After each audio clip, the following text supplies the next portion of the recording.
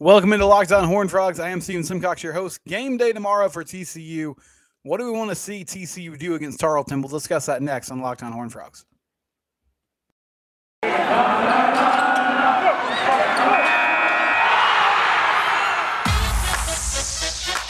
You are Locked On Horned Frogs, your daily podcast on the TCU Horned Frogs, part of the Locked On Podcast Network, your team every day.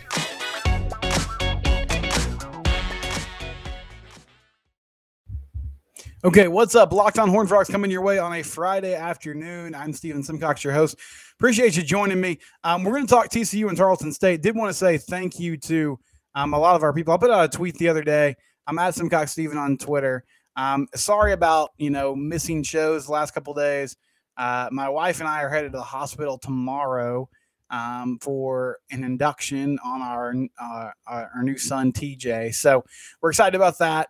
And anyway, we've just been busy, physically. It's been hard for my wife the last few weeks. And so I've kind of had some more responsibilities around the house, just trying to get things ready, trying to take care of things. And so because of all that, my recording schedule's just been thrown out of whack a little bit. But obviously things will be different as well with the new baby here. But hopefully I'm planning on trying to truck through it and get as much done as I can, talking TCU football with you over the next few weeks. So TCU plays Tarleton coming up tomorrow at 7 o'clock. Game's on ESPN Plus if you want to watch it on television. And, these FCS games, I really think it's all about TCU. And I don't mean to be disrespectful to Tarleton. They're actually a pretty interesting program. Obviously, historically, there's some great stuff there. And then also they're making the jump up to D1. And so they've been sort of planning this and preparing this for a while. And so I'm sure they have some athletes. I'm sure they have some guys that can come out there and play at this level. But overall, this is obviously a game where you expect TCU to take care of business and get it done. So I really think it's not so much what do you want to see as far as winning the football game. It's what do you want to see from the team in general. And so in segment one, we'll talk about the offense. In segment two, we'll talk about the defense. And offensively last week, I wasn't super impressed. Now, I understand they're able to impose their will on Colorado and run the football, and I think that's important. Chandler Morris missed, I guess, the majority of the second half when it was all said and done. He won't be available this week, still dealing with a knee injury. So Max Duggan is expected to start. Sonny Dykes didn't say that officially, but he said he expected Max to be the starter. Sam Jackson, I hope will get some meaningful reps. And the big thing for me on offense is, one, I just want to see more yards in the passing game. Only 138 yards in the passing game last Friday night against Colorado. Chandler Morris had 111 of those. Max Duggan only threw the ball 3 times. He was 2 of 3 for 27 yards. But one of these quarterbacks, either Max Duggan or Sam Jackson, I assume it's going to be Max, is going to have to play against SMU. Unless Chandler Morris recovers ahead of schedule, I would say at the very least one of those guys is going to have to play significant snaps against SMU in a couple weeks in Dallas. So you have to get this passing game squared away. And this is a good week, in my opinion, to try to get Quentin Johnston going. Last week it didn't work. He only had 22 yards through the air. And really, I think pretty much everything was a little pop pass. They tried to give him the ball in an end around as well. But it was another sort of frustrating week in that regard because Quentin was just struggling to find ways to get the football. And he's just too good for that to continue. So this would be a great week, I think. Take some shots to him in the intermediate passing game. Take some deep shots to Quentin as well.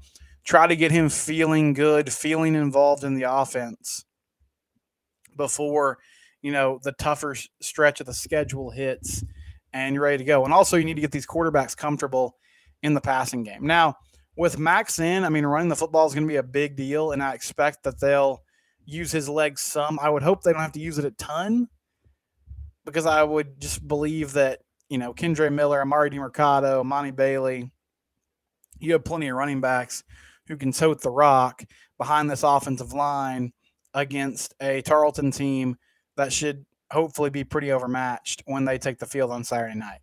So get the passing game going. Get your rhythms down. Get Max some opportunities to throw the football.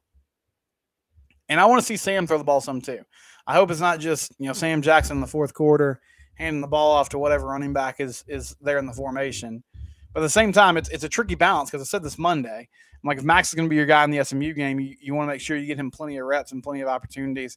He's a 3-year starter. I get it. He knows what he's doing, but this is a new offense. So I'd just like to see the passing game in general be more effective, be more consistent. Running the football, hopefully you should be able to do that whenever you want, and you should do it effectively against this team. And so I'm not super worried about getting the running game, keeping it in a rhythm, having a certain number of yards there. But I think getting the passing game, getting the timing down, some of those routes figured out and squared away is going to be huge on Saturday. And then just no penalties. Last week wasn't terrible. There are a few sort of drive-killing penalties in the third quarter that actually didn't end up hurting the team. But, just a clean game where you're not hurting yourselves, you're not playing behind the chains, you're not going backwards consistently. That would be a huge deal. And then, finally, I just think it's a great chance to do what you did last week, which is spread the ball around. And that was sort of the thing that was as advertised. There was a lot of hype around this offense. Not much of it panned out on Friday night. But I think that one thing that did make sense and did sort of live up to the billing, was the fact that a lot of different guys touch the football. And so you hope that happens again. Get Quentin Johnston involved first and foremost, but also you got a lot of receivers that you think are dangerous. Spread that ball around, give everybody the opportunity to get working and get going. And mainly for both the offense and the defense, you just want to stay healthy.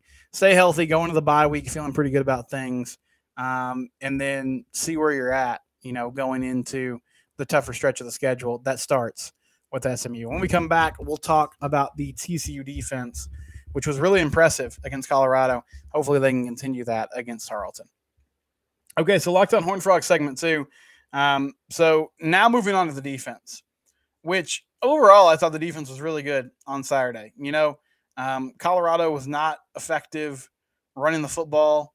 They had 113 yards overall, but Alex Fontenot, who was somebody who came into the season with high expectations, he only had 8 carries for 31 yards. Really, the only thing that hurt them was Lewis, the quarterback, Brendan Lewis. He had 8 carries for 42 yards. So there was some scrambling going on there that hurt the team. But overall, TCU held up really well. One thing I want to see continue, and Joe Gillespie said this in his media availability earlier this week, getting off the field on third down. And honestly, and he mentioned this, he said by the end of the game, they did pretty good in this regard. 6 of 15 on third down, Colorado was. And then they were 0 of 3 on fourth down. And that was huge. That first stop on fourth down where Dominic Williams, who had a huge game, was able to break through the line and take down Lewis on a little quarterback keeper. That was big time. I think that really changed the complexion of that football game because TCU had a rough first half, but they were still able to keep the lead 7-6. And if Colorado found a way to get in the end zone on that first drive of the game, I still think TCU finds a way to win, but I do feel like maybe you're playing from behind. Maybe things are a little more difficult just because Colorado's probably feeling good about things after, scoring on that first scripted drive. I'd like to see some turnovers this week. That's a big emphasis for Joe Gillespie and his crew. They had the interception against Colorado that unfortunately got, called back due to the flag. But this secondary, they can make plays. And Travis Hodge-Tomlinson, he's shown some great ball skills. They got the transfer from Louisiana Monroe, Josh Newton, who seems like a bulldog and just has an ability to make plays. Find a way to get some takeaways, and that's going to be a huge deal for this defense. If they end up being, as shaky as we think, which they played really well in the first game of the season against a bad offense, and I think they'll play really well against an overmatched team on Saturday. But the season continues. If we see that this is a defense that's probably for the majority of the year going to give up a lot of yards and possibly give up some points, one way to flip that is by turning teams over, recovering fumbles, getting interceptions, putting your offense in plus territory, putting your offense in good field position. That's something TCU really struggled to do last year.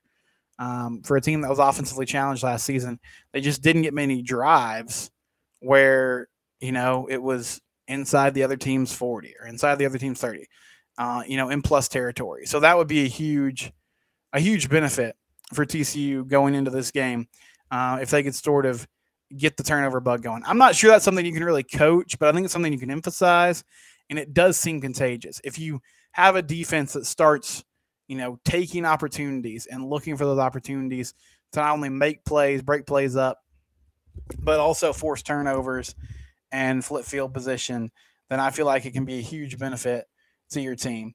I'd like to see the pass rush be more consistent this week. They didn't get home a lot. And it was interesting. It's Colorado. They did not blitz much. Now, D. Winters came off the edge once, and he had a sack. But Joe Gillespie seemed to keep things pretty vanilla as far as just bringing 3 or 4 guys, keeping everybody else back in coverage. So I wonder if we see a little more of that this week, maybe just testing some things out, getting some different calls in there. But a huge part of this new 3-man front is being able to manufacture pressure with your guys. So Dominic Williams, he got a sack last week. Can those edge players, can Dylan Horton, can Terrell Cooper, can they get to the quarterback and get home and make things happen? That's going to be huge. You're struggling with depth at linebacker. So keeping everybody healthy is really all I'm looking for there. D. Winters looked great on Saturday. I think Shad Banks had some plays. Marcel Brooks is still working back from his injury. But overall, I just feel like at that linebacker spot, the biggest key to the game is making sure that everybody's healthy. Thomas Armstrong, if you missed it earlier, he went down with an ACL tear. He had a good camp, so that was disappointing to see him already out for the year after game 1. But the injuries just continue to pile up there. Terrence Cook's out for what we assume is a season after having surgery. Marcel Brooks missing some time early in the year.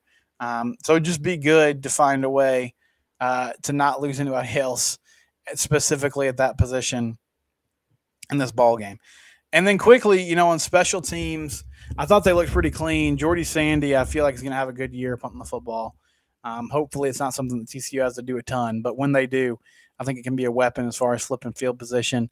Griffin Kell, we'll see how active he is, but, just making sure you're clean on those extra points and field goals. And then Darius Davis, I asked Matt this week, I was like, hey, over under 4 punt return or kick return touchdowns for Darius Davis. And we both said over, which actually is pretty crazy. But if he got 1 against Colorado, if he can get 1 against Tarleton, which these games are always good for a special teams TD.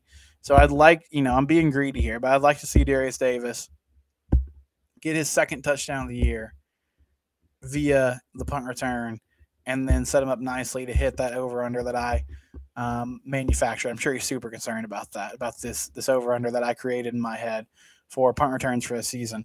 But, having a dedicated special teams coach, I think it's going to make a difference for this team.